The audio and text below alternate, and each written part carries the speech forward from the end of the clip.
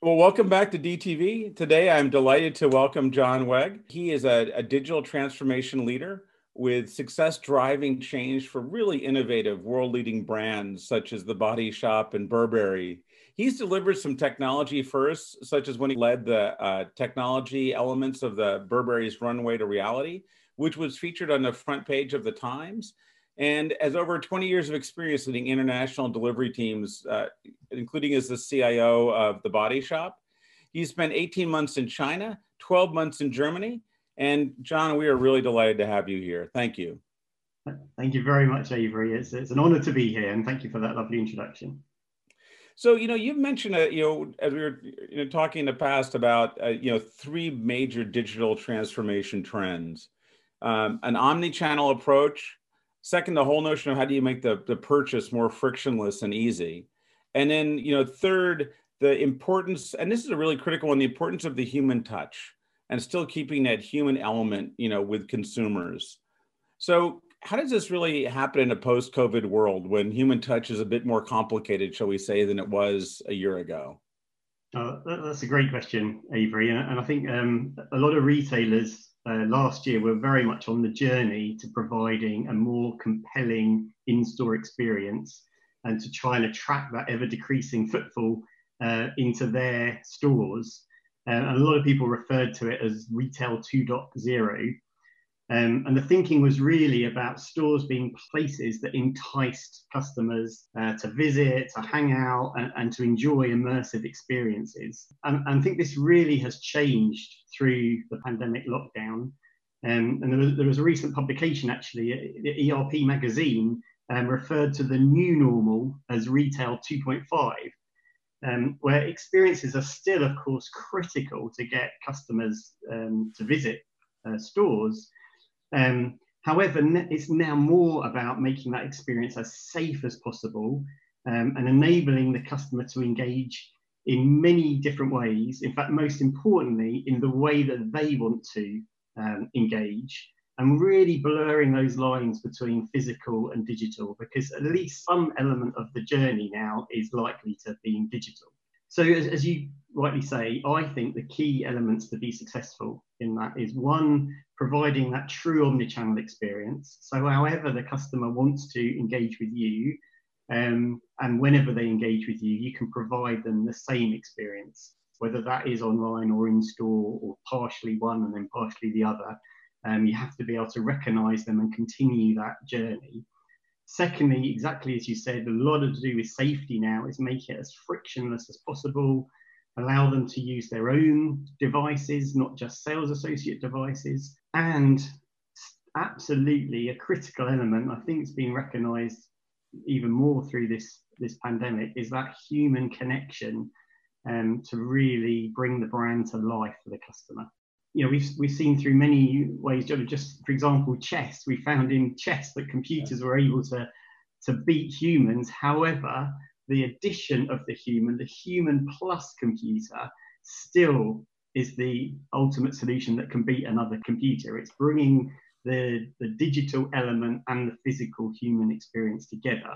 So I think some of the retailers that have employed clienteling solutions to enable their sales associates to continue the connection with customers during this pandemic lockdown and to continue to provide outreach and stay in touch, I think those ones now are a significant advantage compared to other brands that are now having to rapidly catch up and try and rebuild that engagement with customers.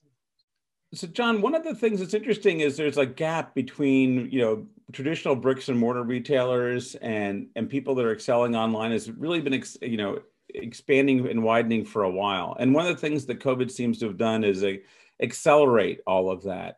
So, what's your advice to, traditional bricks and mortar retailers about how they can thrive in this world, which is overwhelmingly brought digital into the forefront?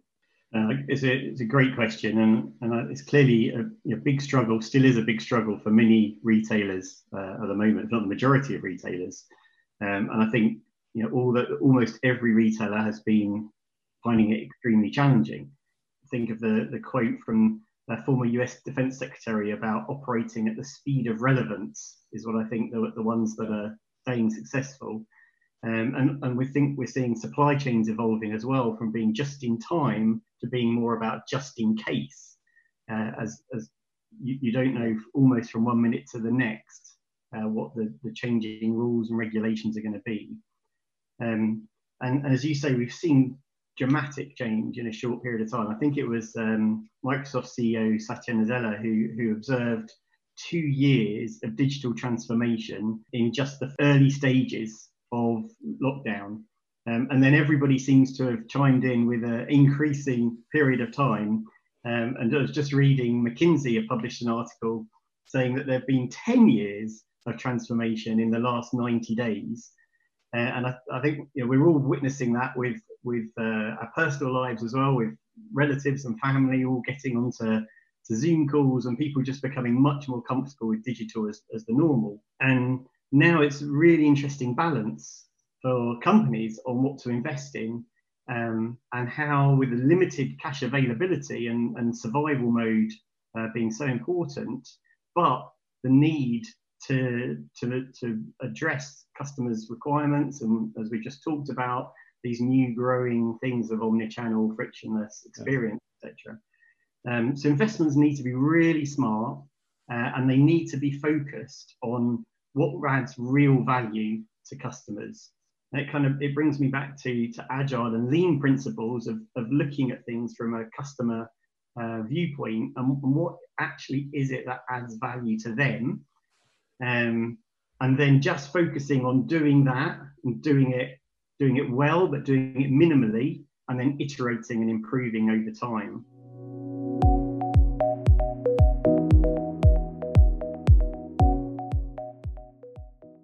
And one of the things that I think you were talking about, kind of iterating over time, and how you change an organization to adapt to all of this. And one of the things that I found noteworthy about you is how you've worked with town halls because if you're going to have both the person and the machine working together, there's some change management required. And so often technologists work just from the focus on technology, and yet it seems like you very deliberately and consciously steered into that human element, and how do you bring the people along as you're transforming retail.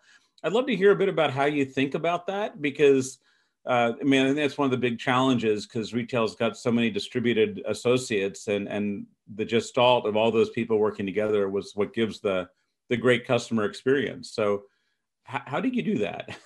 Yeah, so that's a great question, and certainly not proposing I'm an expert in doing that, but I think it's a really important point.